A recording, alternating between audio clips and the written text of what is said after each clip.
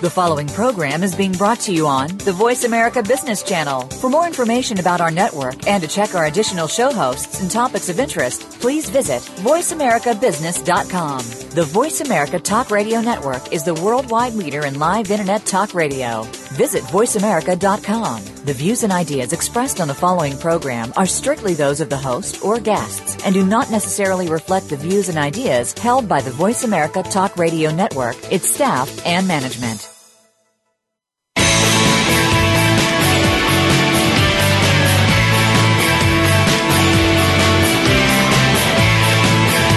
Welcome to the Bob Pritchard Radio Show. Did you know that over 95% of all businesses fail within the first 10 years? By listening in to what Bob's guests have to say, plus direction from Bob Pritchard himself, it's our intention that you won't be among those statistics.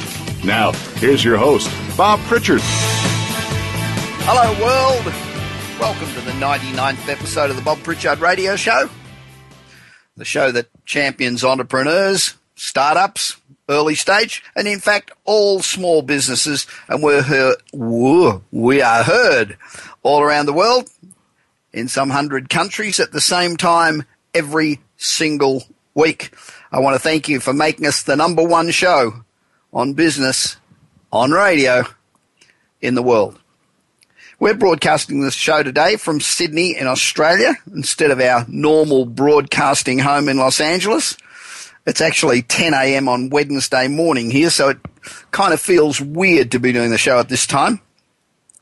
And don't forget to listen next week to our 100th show. It's quite a milestone, one that we're proud of. We'll actually be broadcasting next week from Mumbai in India, where I'm giving the keynote presentation to the Indian Retail Forum Conference, which is one of the biggest retail forums in the world. India is the second largest emerging economy, and the development in retail in India has been absolutely phenomenal. I gave the keynote at this address about 3 years ago, and it was terrific. And I'm looking forward to seeing what advances have been made in that time. My presentation this time is certainly a hell of a lot different, with a lot more focus on the phenomenal marketing opportunities that exist with mobile and social media, particularly with Facebook and location-based technology.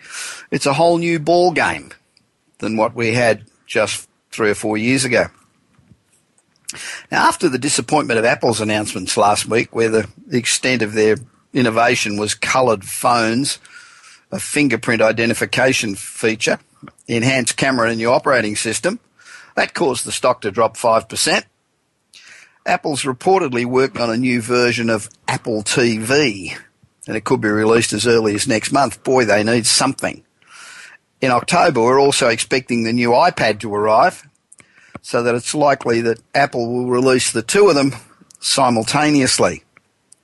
They're also reportedly working on a full-fledged TV set, as well as a revamped set-top box, and also an Xbox Kinect-like motion sensor product for future TV-related products. So it's going to be interesting.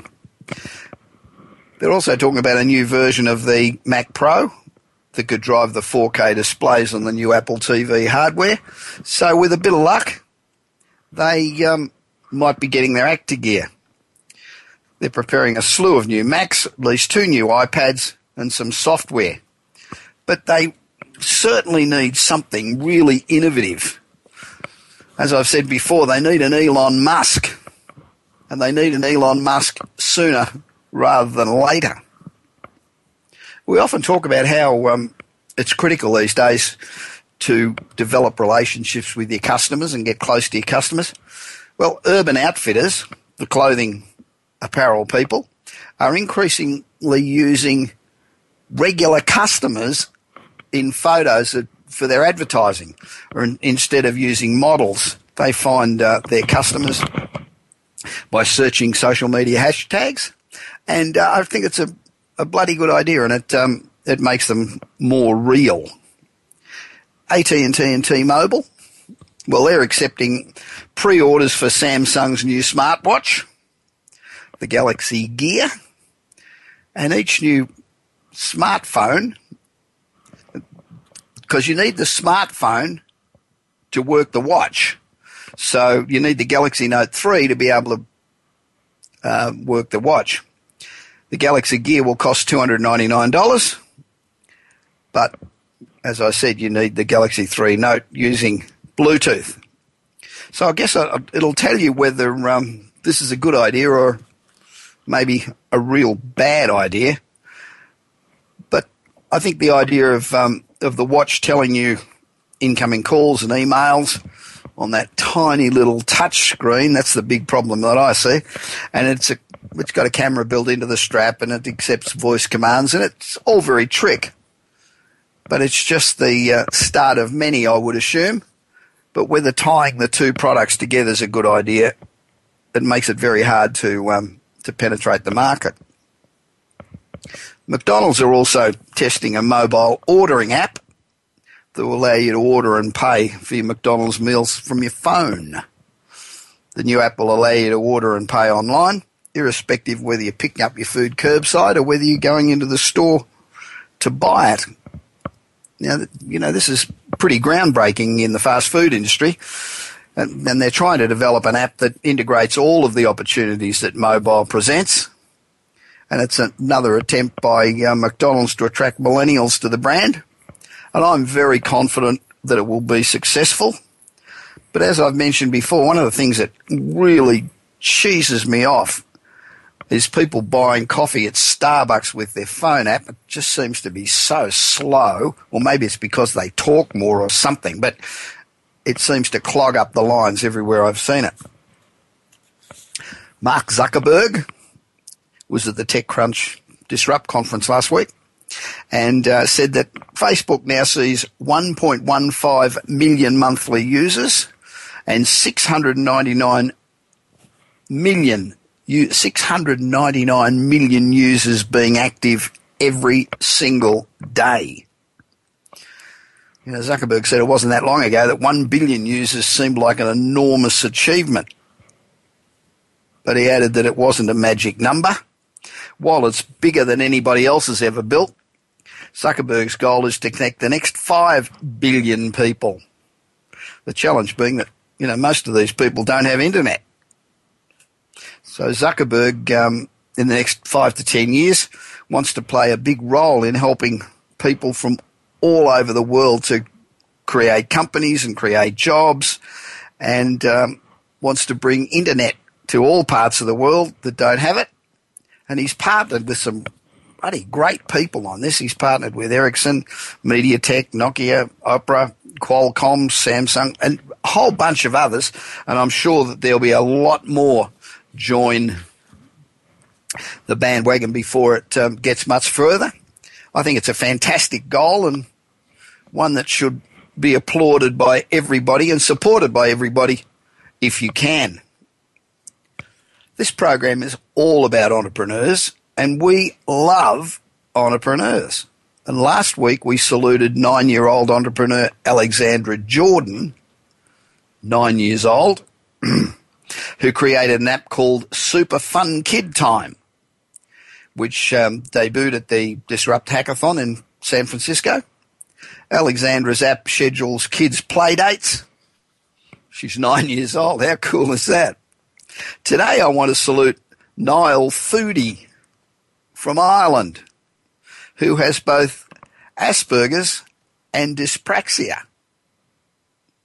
which presents him with serious challenges in communication, concentration, and in measuring time.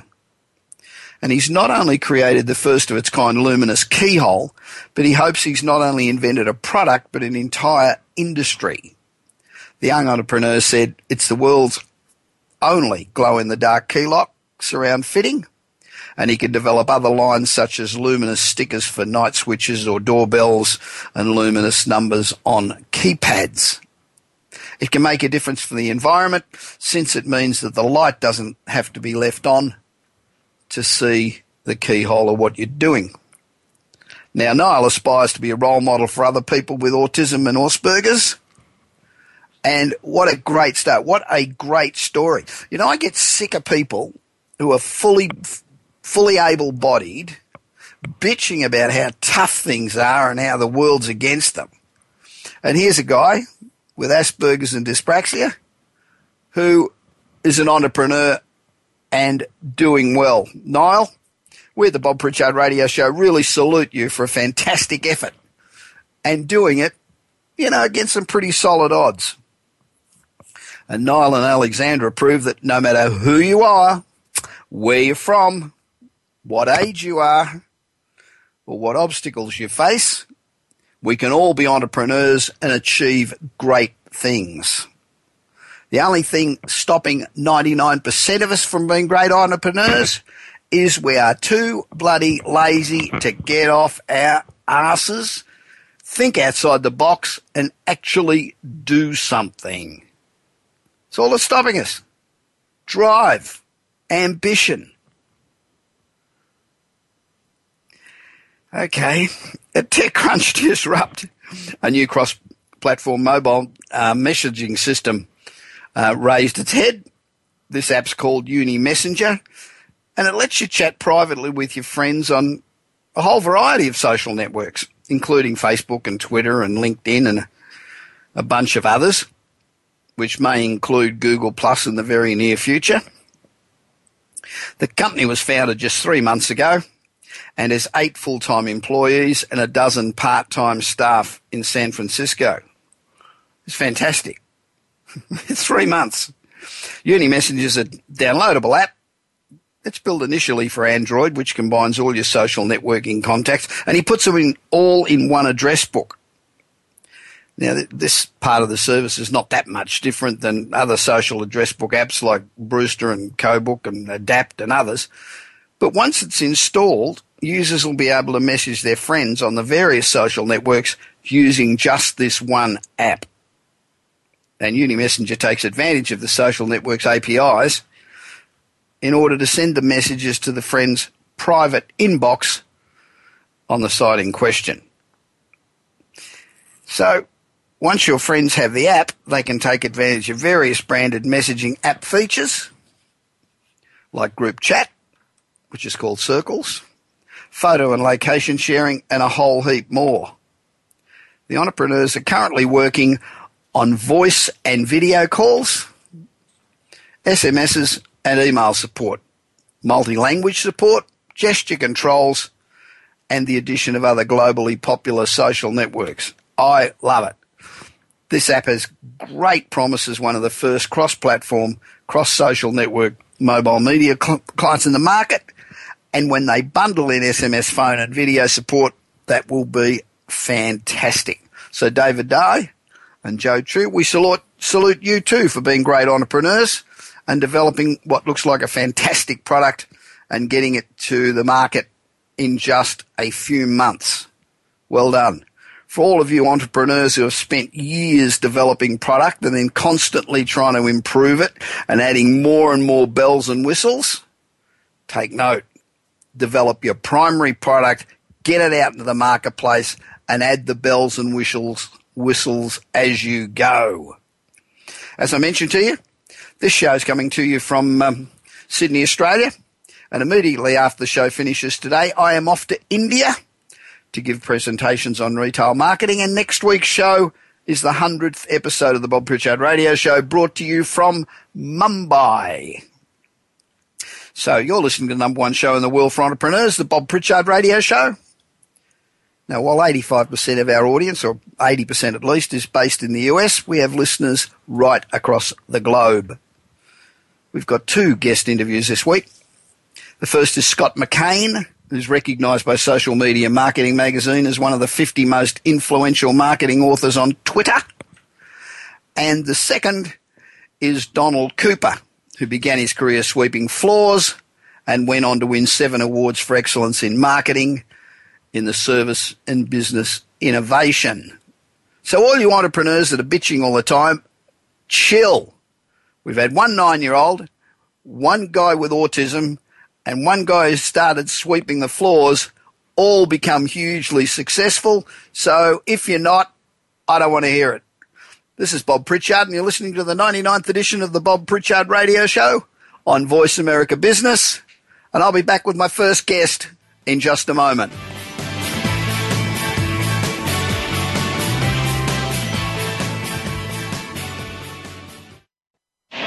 Do you want your business to achieve results you never thought possible? Bob Pritchard is recognized as the Business Leader's Advisor and has 30 years of experience as a straight-talking troubleshooter for Fortune 500 companies and SMEs across the world. Whether you need a checkup across all departments of your business or simply want to improve marketing, advertising, performance measurement, or some other area, Bob Pritchard will work his magic so you can blow away your competition. Bob Pritchard is also one of the most in-demand speakers in the world. Over 1,500 clients on 5 continents and countless standing ovations are a testament to how he changes the fortunes of business. Pick up Bob's new book, Kick-Ass Business and Marketing Secrets, at your nearest bookstore, or visit Bob's website at www.bobpritchard.com. Remember, if you want to be successful, call Bob Pritchard now. Worldwide phone numbers and more information can be found at bobpritchard.com. From the boardroom to you, Voice America Business Network.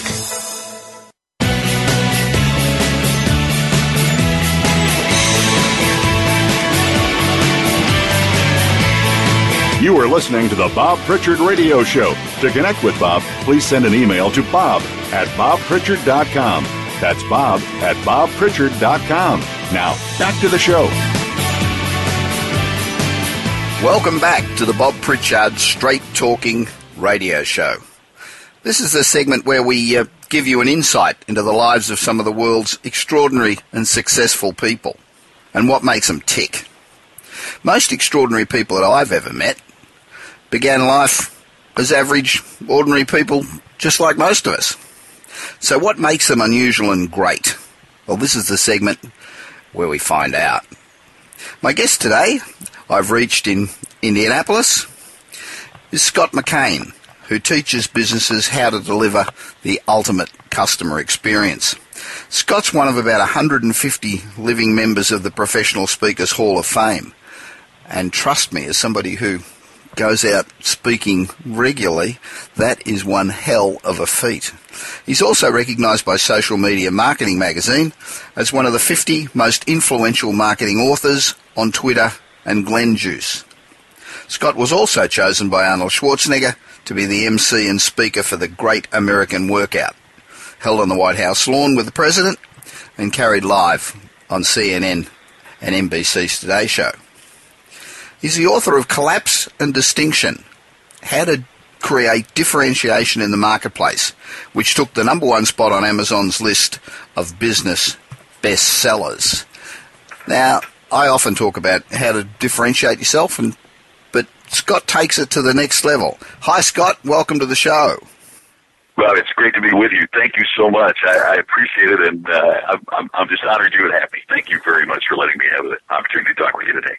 Thank you. Firstly, is to be distinctive the same as differentiation? And if so, does distinction simply involve doing a lot of things extraordinarily well?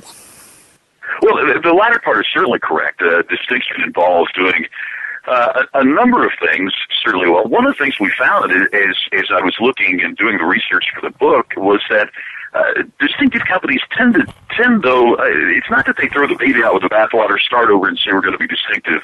It's that they find one or two particular areas that they flip upside down. Let me give you a quick example. Enterprise rental car. The rental car that you get from Enterprise is the same that you would get from Hertz or Avis or any of their other competition. So there's no product differentiation available in that business. But Enterprise had one solitary idea. Instead of making the customer come to us to get the car, we will take the car to them. Yeah. And by changing that one aspect, how the customer accesses the product, they've created the largest rental car company in the world. So what we find with distinctive organizations is that it's not necessarily that they do A to Z differently, but they can at least find one or two things that they absolutely turn upside down. What I say is that if we were thinking of, let's say, laptop computers, right, we could see a pyramid. At the bottom would be those organizations that are the same. Acer, Asus, Gateway, Fujitsu. And it's not that they make a bad product. All of those make, a wonderful product. It's just that I can't tell you why you should buy an Acer instead of an Asus. That it's all the same. Sure. Sony, Dell, HP, others have differentiated themselves. Sony, for example, with the Vio line and other HP with the printers and peripherals, Dell made to order. So they have something about them that differentiates them. But I think that we would all tend to agree that Apple has become distinctive over the last few years. That Apple is what my buddy Joe Calloway calls the category of one. They have risen to a point that there's true distinction in the marketplace as opposed to merely making themselves different. And so what we find is that differentiation, or at least in the terminology that I'm using in the book, differentiation is critically important. It's something that every organization must do. But what could happen to us if we even went beyond that? One of the phrases I'm using now, it's what happens when great isn't good enough. Yeah. How do you go beyond that and even take it to a higher level? And it fascinates me that there are some organizations that do create that area of distinction, that area where they stand out more than anything. And they also seem to be able to weather volatile economic times better than other organizations as well. So it's a critical aspect, and it's a great place to be. Because you're not buying on price, you're buying on something else. Once you stop differentiating, you start selling on price. It's the kiss of death. Oh, absolutely. And you hit the nail on the head, because I'm sure you have the same thing. People say, well, they're loyal to us. No, they're not. They're loyal to price. Yeah. Right? I mean, if price is the differentiating factor, then as you talk about, then all you have to do is to lower your price and get the business. But it's not your customers are loyal to you, they're loyal to the price. And so what we've got to do is to find something else, and that's where what you talk about and what I talk about. I think it's so important for organizations and for individual professionals to understand that if you keep bringing the same old thing to the marketplace, then you haven't given your customer a reason to choose you. Yeah. Well, now we hear a great deal about shameless self-promotion. I often think that that's what I do. Does that help build distinction? Well, yeah, it certainly does. But when you do it, and when people who do it and do it right, as you do, there's a congruency there that I think the customer is looking for. There's so much clutter in the marketplace, but part of that is because there are shameless self-promoters that can't back up the promotion with actual content or results or quality of product and service. And so I think that's sometimes where it gets, where people might shy away from that, is because they're shamelessly self-promoting a shell, nothing. And obviously that's not what you're doing. It's not what I'm trying to do out there in the marketplace.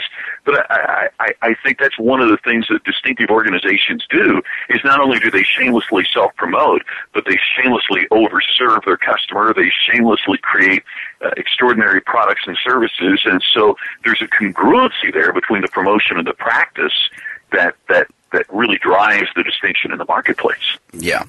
So should a business be concerned with meeting the standards for the industry that they're in? Well, I've always viewed the industry standard as being the average, right? I mean, if someone says, well, it's the industry standard, that's the average. And it's often below average. Yeah, you're exactly right. And as a mentor of mine once said, well, average is either the bottom of the top or the top of the bottom. Where do you want to be? And distinctive organizations aren't concerned about the industry average or the industry standard, because their practice is to be distinctive, to exceed it, that they set their own benchmarks, and what happens is the competitor in the marketplace is usually trying to catch up to them. Yeah, I saw an article from Harvard saying that they looked at 51 categories of products and services, and they found 46 of them to be what they would consider commoditized. So people couldn't see the difference between one and the other. In fact, a survey showed 92% of people saw like products as totally interchangeable. If I don't buy this, I'll buy this, and it doesn't make any difference because they're about the same. And that makes it really hard to market your product when you're in that sort of position. Oh, exactly. But, it's fascinating to me is that commoditization is as much the attitude of the organization and the people within that organization as it is the industry. If we accepted that people drink coffee in the morning, right? Been doing it for centuries, and they've been doing it all over the world. Starbucks comes along and differentiates coffee. Yeah. If Starbucks would have said, "Well, coffee's a commodity," it would never have risen to the global success that it has. It's just fascinating to me if you look at, you can get water for free out of a fountain. But when you and I travel the world, we see people buying bottles of Evian and others, everywhere. And so water's a commodity, and so it's water. We will spend money and we even have our favorite waters. There's some that prefer Evian. There are some that prefer others, and so it's commodity.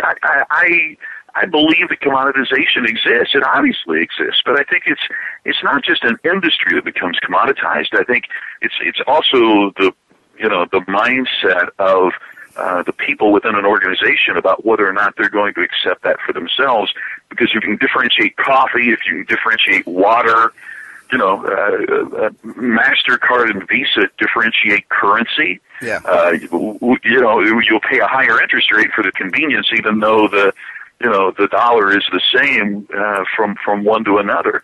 And so we can find ways to create compelling differentiation and become distinctive in our markets, even if we're dealing in a industry that has been long thought to be commoditized. I think it's interesting. I talk to clients and talk on the show about most people think the business that they're in is what they're selling, where usually it's quite different. In fact, I hardly ever see an instance where what the people are selling is the business that they're really in. And I thought of that because when you were mentioning Starbucks and differentiating coffee, Starbucks really don't sell coffee at all, do they? No, they coffee sell is a an experience. byproduct. You have to get a cup when you walk in, but that's about as close as it gets. Yeah, well, I started not this book, but the one before that. I started it talking about sitting there and writing the book, and that was kind of the blinding flash. The obvious was I was sitting there in Starbucks. So why did I walk in that store for a cup of coffee? Well, yeah, I guess that's the product. I mean, that's what the exchange of money was to buy that coffee. But I was also buying an experience, a place to sit. Not to mention internet free connection, Wi-Fi. Yeah, exactly, right. It's a free Wi-Fi, free, and so you sit there and you have the free Wi-Fi, and usually it's many of them are at a place where you can even sit outside if the weather's good. Those kinds of things that I got some work done. So what was I paying them for? Well, technically I paid them for the coffee, but really the reason I was there was all that and so much more. And so that's part of what I think that we buy the water, but in part it's the convenience of that plastic bottle and the ability to handle it, and it fits right in the cup in the car and all those kinds of things. But also, there's a little, I don't know, some people I know, but there's some people that, they feel a little prestigious drinking Evian water as opposed to Perrier, as opposed to, just get it out of the tap. I don't know. I mean, it's funny what people will pay for and what people will differentiate all over the world, isn't it? But I think it proves that you can fool most of the people most of the time. I can't argue with that logic, Bob. I think you're right on it. In my view, the key to success is hard work, and more hard work. I think irrespective of what you do, if you work hard enough, eventually you'll succeed. To what degrees depends on a whole bunch of other things, but you'll succeed. Now, we all know that hard work's important, but how much does luck figure into business success? I've always discounted it. What's your view? Well, there's the old line. I mean, in my country, Abraham Lincoln is quoted as saying it, but if you really take it back, it goes to Seneca in ancient times, and that is that luck is when opportunity meets preparedness. Yeah. And I think it goes back exactly to what you're saying. It's that if we work hard enough, that hard work becomes the preparation. So when the opportunity arises, we are prepared to meet it. Yeah. In every industry, and I'm sure you see the same thing. I mean, in every industry that I work in, and I will meet people who are presented an opportunity, and they just knock it out of the park, and it's because they've worked so hard for so long that they are so prepared that when the opportunity comes, they can take great advantage of it. And then the funny thing is, those people who aren't prepared then look at that individual and say, wow, isn't he lucky? Absolutely. That's true. He's fortunate, perhaps, that an opportunity came along, but to call it mere luck, I mean, luck to me suggests random chance. I mean, it's going to Las Vegas, or it's going to a casino, and the numbers come up right. That's sheer luck. Yep. But in terms of business, what we ascribe to luck many times, to me, it might be, we're fortunate. I think any of us that attain any degree of success should be respectful and appreciative and humbled by that. But to merely call it luck or merely call it chance, I think that's ridiculous. And as you point out too, it's the people who have achieved it and achieved it through that hard work realize it's not about luck. Yes, I think if you get one sale in every 10 doors you knock on, and you knock on one door, your chances of getting lucky is very slim. But if your chance is 1 in 10 and you knock on 100 doors, you're probably going to get 10 sales. So it is about putting in the yards. And it's also the drive then to go, well, if I'm getting 1 out of 10, I better knock on 20 doors today. Exactly. Or 30 doors today. If I want to increase my sales 100%, then I need to knock on this many more doors. And success leaves clues. I mean, it in so many ways. I mean, people don't want to understand this, but in so many ways, it's a numbers game. Yeah. And by that I mean, I'll give you an example. I gave 1,000 free speeches that I've documented. Right. 1,000 free speeches before I got paid for any. Right. And then people will go, gosh, he's so lucky to have a good career as a speaker. Don't get me wrong, I am very fortunate. I consider myself to be one of those most fortunate people, because folks like you and I get to do something that we really love. I mean, that's a true blessing. But I've said all along, people will come up and say, well, will you help me build my business? And I said, sure. First, just go out and do half of what I did. Go out and give 500 free speeches, and we'll go from there. And over 30 years, not one person has ever done the 500 free speeches. Sure, it's a lot of work, I got to tell you. Right. We're just about out of time, but very quickly, collapse of distinction. You talk about 4 cornerstones of distinction. What are they, Scott? Real quickly, cornerstone number 1 is clarity. You can't differentiate in the marketplace what you can't define as an advantage. Yep. And I think that's part of what happens is we go out in the marketplace and we try to be all things to all people, or the market gets a little tough, so we start doing things outside of what our mission is. And so it's being very clear about what we stand for in the market, which also means we're clear about what we don't do and what we won't do, and we put our flag in the ground and say, this is where we are. Second thing is creativity. It's then taking that clarity and doing something unique, as I mentioned earlier with the enterprise rental car example, or finding a way to do something unique and different. Third is communication. In studying distinctive organizations and distinctive professionals, found out more than others they used stories as the way that they communicated. They used a narrative. Yep. Yes, they delivered facts and figures, but they did it through a compelling, exciting, engaging story. And the fourth is a customer experience focus. Distinctive organizations not only focused on customers and serving customers, they focused on what did it feel like to be your customer? What kind of experiences? What was the emotion that you were engaging with customers? You only become loyal to those things that you have feeling toward. Yeah, right? I agree if I don't with feel that. anything about you, then I'm not going to be loyal to you. But what we haven't done enough in business, it seems like, any place in the world, is to really look at what are the emotional connections that we're establishing with customers. How do we drive those so that they're deeper connections? What do we do to make them long-lasting? So distinctive organizations and distinctive professionals tended to do those particular cornerstones in that particular order. Scott, fantastic to speak to you. I've really enjoyed it. I hope that we meet round the circuit someday. You know, I sound like an Aussie, but I've lived in California for 25 years. Yes. But I still sound like an Aussie. So if you'd like to find out even more about Scott. California? Well, thank you. I appreciate it. Thanks so much, man. So if you'd like to find out more about Scott, go to his website, scottmccain.com. That's SCOTTMCCAIN.com. MCKAIN.com. And don't forget his book, Collapse of Distinction. I guess go to Amazon.com. And I'll be back after this short break.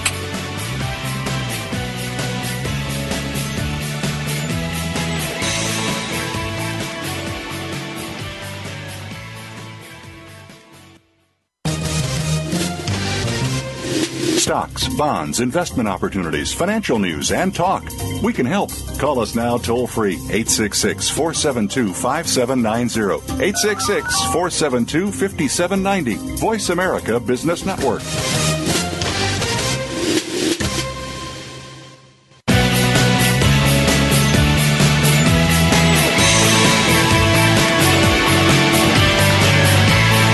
You are listening to the Bob Pritchard Radio Show. To connect with Bob, please send an email to bob@bobpritchard.com. That's bob@bobpritchard.com. Now, back to the show. Welcome back to the Bob Pritchard Straight Talking Radio Show, where we give you an insight into the lives of some of the world's extraordinary people and what makes them tick. Most extraordinary people that I've ever met began life in average, ordinary circumstances, just like the most of us. What is it that makes them interesting, unusual, and great? Well, this is the segment where we try to find out. My guest today in this segment is Donald Cooper, who I reached in Toronto this afternoon. Donald began his career at age 5, sweeping the floor in his family's business for just 5 cents a day. Long days and low pay. That is excellent training for most entrepreneurs. After he earned his undergraduate degree in business and an MBA, he worked for 18 years in the Cooper family business, legendary for making hockey equipment. At 43, he left the business and became an award-winning fashion retailer. In 3 years, he redefined the customer experience and won 7 awards for excellence in marketing, service, and business innovation. Donald now travels the world, adding more value to his customers' bottom lines and to their lives. Hi, Donald. Welcome to the Bob Pritchard Radio Show. Good day, Bob. It's wonderful to be with you. Oz is one of my favorite places on the planet, and now the home of my daughter, who went to Cambridge University and fell in love with an Aussie guy and vacated the premises off to Sydney. So for many reasons, I have a very special, heartfelt connection with the wonderful folks of Australia. Yeah, unfortunately, I don't get back to Australia as often. I live in California and I lived there for 25 years now. You live in California? 25 years. I should have known. I should have known from that California accent. Yeah, the accent doesn't go away, does it, despite all that time? No. Donald, you've been both a world-class manufacturer and an award-winning retailer, and now you coach businesses around the world on how to sell more and manage smarter, grow the bottom line, and still have a life. What have you discovered are the basic challenges that are faced by small business today? Bob, one of the biggest challenges, and you're right, I've been on both sides of the fence, been a manufacturer, been a retailer, both sides of that business fence. And as they say, the grass often looks greener on the other side of the fence, and Sure. sometimes it is, but the water bill is higher. One of the big issues that I find in businesses, small, medium, and large, is that everyone is not singing from the same hymn sheet. My grandma Cooper, bless her heart, she never ran a business and never gave a speech, never coached anybody on business. But Grandma nailed business leadership in one sentence. People write books 2 inches thick on this subject. Grandma did it in one sentence when she used to say to our dysfunctional family, which makes us no different from any other family, I suppose, Grandma used to say, we need to get everybody singing from the same hymn sheet. And here's what typically happens in most businesses, certainly the ones around the world that I've worked in about 40 different industries. Problem number one, there is no damn hymn sheet. There's no hymn sheet, but you should all sing from it. All you employees should all sing from the hymn sheet that doesn't exist.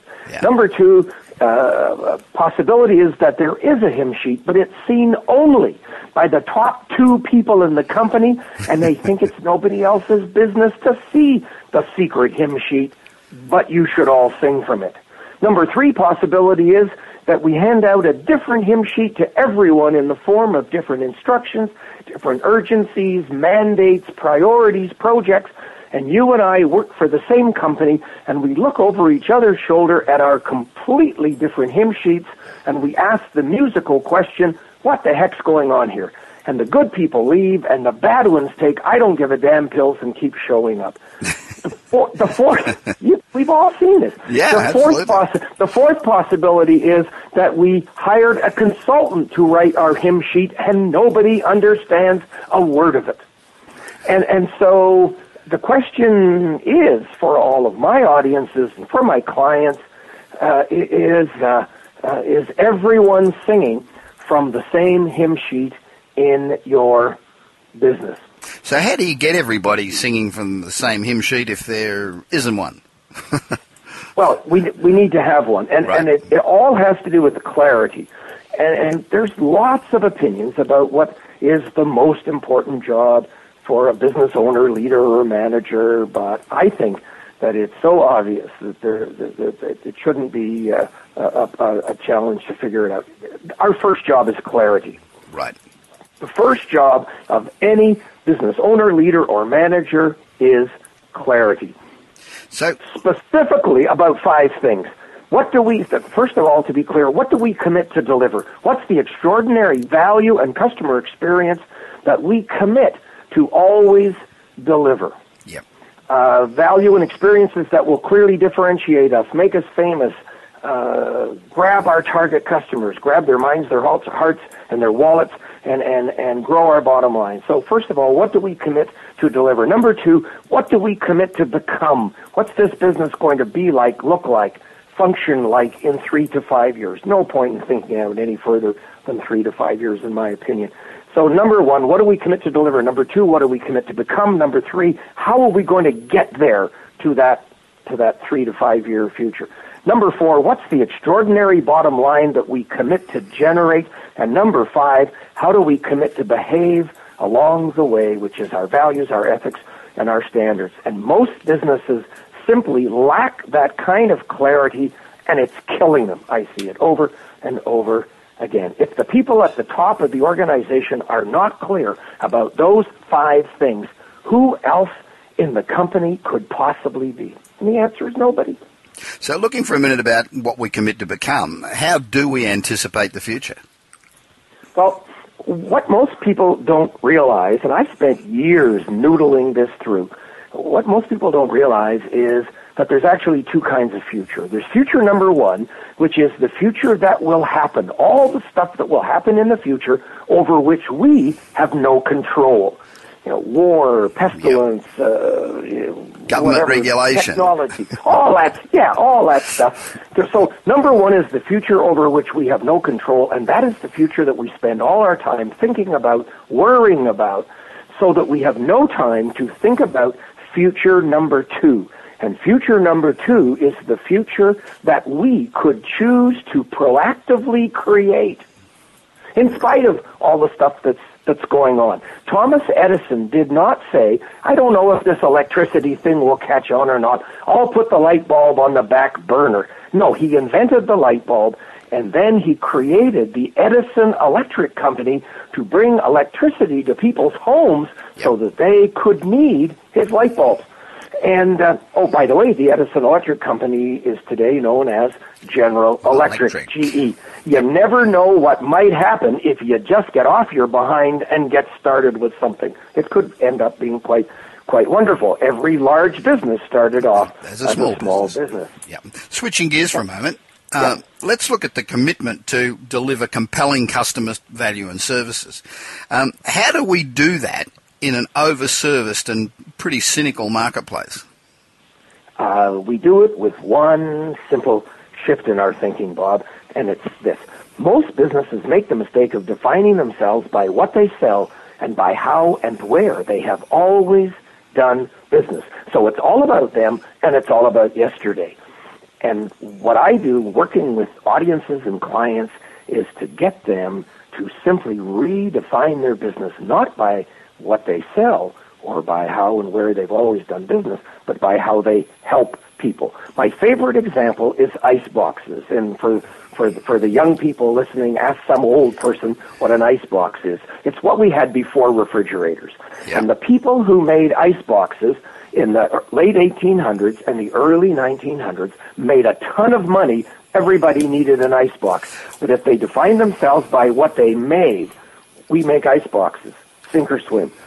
Then they were put out of business starting in 1917, put out of business by that pesky darn refrigerator. Ice boxes that hum. Missed that one. But if they had simply defined themselves by how they help people, it's this easy. Help me finish this sentence. We are in the business of helping people make food last longer. Yeah. It is so simple and so profound. So then you go, okay, you define yourself by how we help people, and then we ask two simple but powerful questions. Number one, what kind of help do they need? What products do they need? What services? What help? What coaching? What information? What reminders? What kind of help? So many business owners say to me, my customers need so much help, they're driving me crazy. How about, praise God, they need help. If they don't need help, they don't need us. And the more help they need, the more we can deliver, and the more they need us, and the more we can add to our top line and our bottom line and to their lives. Question. So first, define yourself by how you help. Number two, make a list of all the help they need. And then question number two, or step number three, say, how can we actually deliver some of that help better than our competitors? 1, 2, 3 steps. It's so simple. Just out of interest, I grew up dirt poor, and in the 40s at home, we still had an ice box. We didn't have refrigerators or television or anything, but we did have an ice box. I remember the guy coming around delivering the ice quite well. And when you and I were kids, a treat was when the guy took the ice pick and he jabbed a big chunk of ice to cut off the 25 pounds of ice or 30 pounds of ice that we needed. The little shards of ice would fly off onto the ground. And I'd run, my brother and I, we'd run and grab those, wipe the dirt off on our equally dirty pants, and pop that sucker into our mouth, and that was a treat when we were kids. That's right, it was, you're right. Now, is there such a thing as customer loyalty anymore? A lot of people don't believe there is, and I believe there's not because they don't earn it. Well, Bob, that's one of the great myths in business. I hear this from business owners and clients all the time. No such thing as customer loyalty anymore. God's making people differently. Man, if you're going to blame somebody else for your problems, you may as well go right to the top. Right. But the truth is that every single one of us in both our business and our personal lives, we are desperately searching for heroes to be loyal to, businesses that we can trust to help us to be loyal to. So while we are desperately searching for businesses to be loyal to, every business says there's no such thing as loyalty anymore. It's just goofy. Flies in the face of human reality. Yeah, no, I agree. Now, you talk to business leaders about being a smarter manager, growing their business and having a life, but it's pretty difficult to have a real life these days, isn't it, when in this tough environment and when you're trying to run and grow a business? Bob, absolutely it's difficult, but it's also absolutely necessary. It's necessary for your family, it's necessary for your own creativity, and it's necessary for your soul. The thing I say to folks is, don't make your business your neat fort, N-E-A-T, neat fort. When we were kids, we all built neat forts. Yep. We put a blanket over the dining room table and chairs. We stole a cookie out of the kitchen, and we climbed under the dining room table into our neat fort, and we were safe from the world. If we were more adventurous and we lived near a forest, we built a tree fort maybe, or whatever it was, but we all had a neat fort where we went to hide from reality, to create some little kind of fantasy thing. But business is where we need to go to be engaged in reality. If you're going to work to hide from reality, you're in big trouble. And I work with lots of clients who have made their business their neat fort. It's where they go to hide from their spouse, from their kids, from all the other things they could be on the planet. It is their neat fort, and they're going there to hide from reality, and if you're going to work to hide from reality, you and your business are in big trouble. So we still need a neat fort. We had them as kids, and as adults, you still need a neat fort. Get a cabin in the woods, get a tent and a canoe, get a motorhome, train set in the basement. I don't, a mistress in Miami, I'm not here to judge, but we all need a neat fort. We all need a place to go and hide sometimes, and to rejuvenate and to re-energize. So don't make your business your neat fort. And, we invite people into our lives by marriage and birth. It's called a family, and usually by making promises to them. And the question is, with regard to our family, are we promise makers or promise keepers or promise breakers? And I see that a lot. My mother, I'll never forget as a little kid hearing my mother say about my father, apparently home is where you go when you're tired of being nice to people. She said, I just want to be treated like a customer. Bob, we have customers at home too. Yeah, I agree. Well, it's great to speak to you, Donald. And if you'd like to find out even more about Donald, go to his website, www.donaldcooper.com, and I'll be back for the last segment of the show after this short break.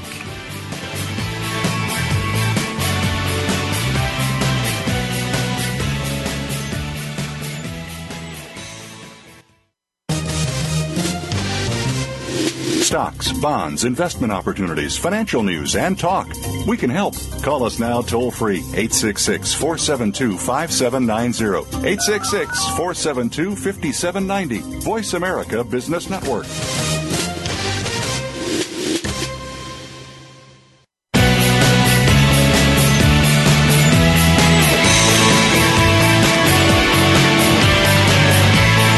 You are listening to the Bob Pritchard Radio Show. To connect with Bob, please send an email to bob@bobpritchard.com. That's bob@bobpritchard.com. Now, back to the show. Welcome back to the Bob Pritchard Straight Talking Business Radio Show. This is the show where there's absolutely no bullshit. We just tell it the way it is. And this week, we're coming to you from Sydney, where I lived before I moved to the United States. And I've been living in the United States now for 25 years, but I still sound like an Aussie. This afternoon, as soon as I finish this show, I am on a plane to India where I'm giving presentations over the next week. And next week is the 100th Bob Pritchard Radio Show for Voice America Business, and I'm looking forward to it.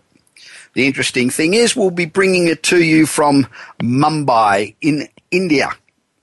Now, this is a segment of the show where we bring you emails from our listeners all over the world.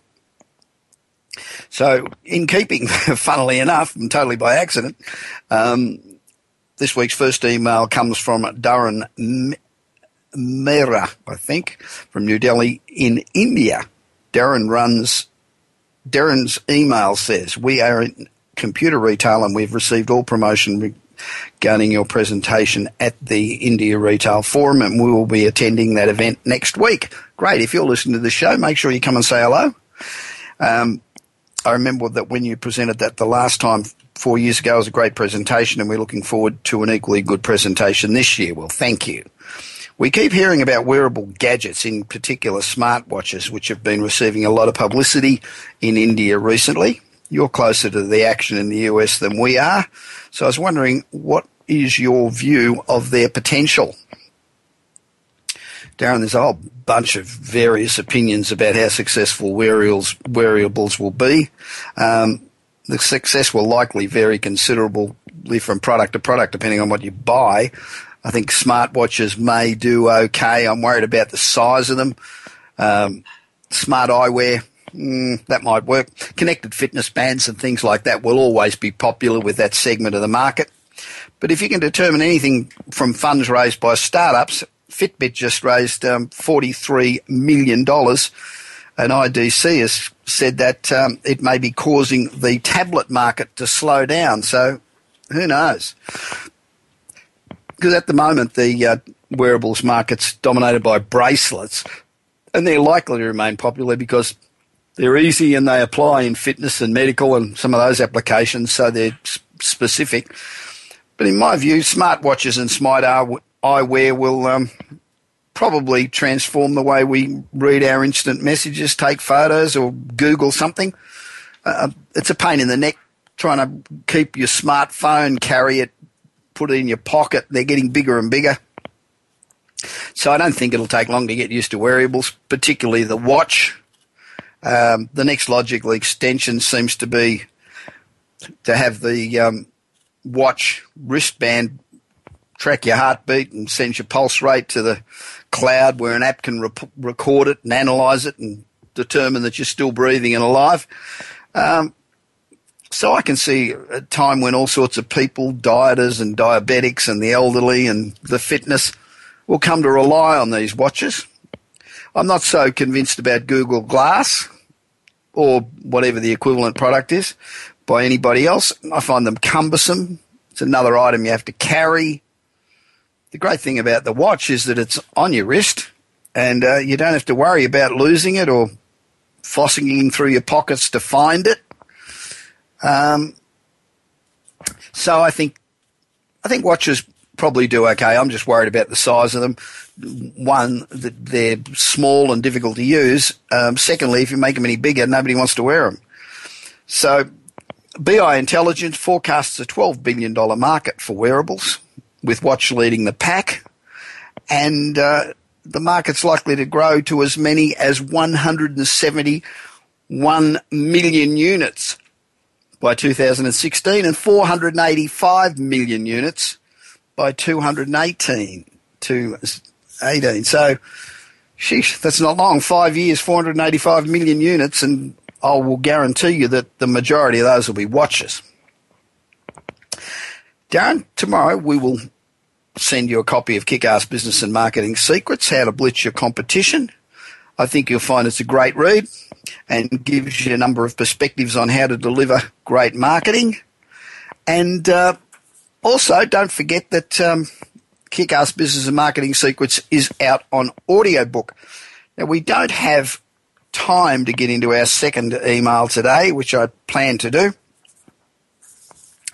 So let me just remind you of a couple of things. If you've missed any of the shows that we've brought you since 2011, then you can go on to Voice America Business Archives and listen to any of the shows and listen to literally hundreds of great interviews like you heard a bit earlier. They were both really good interviews. And you can get Kick-Ass Business and Marketing Secrets as an audiobook. Now, if you're a regular listener to the show and are benefiting from the advice that we give you, please tell your friends to listen. Go to my website at bobpritchard.com and subscribe to my monthly newsletter. Send in your questions, email me at bob@bobpritchard.com, and follow me on Twitter, Facebook, Google+, and contact me on LinkedIn. Now, next week, it's the 100th show. It'll be a lot of fun, so join us at the same time from Mumbai. And no matter where you are in the world, it'll be a great show. So thanks for listening to the Bob Pritchard No Bullshit business radio show for entrepreneurs. And I thank you for listening for the last 99 weeks. And remember, if you're serious about being successful, this is the place to come absolutely every week at the same time. This is Bob Pritchard, and I look forward to speaking to you from Mumbai next week, and I hope you have a great week ahead.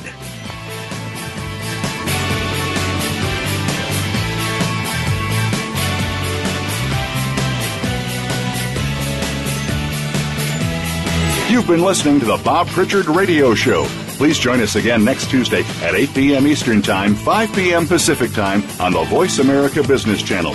Until then, enjoy another week of success in your business and your life.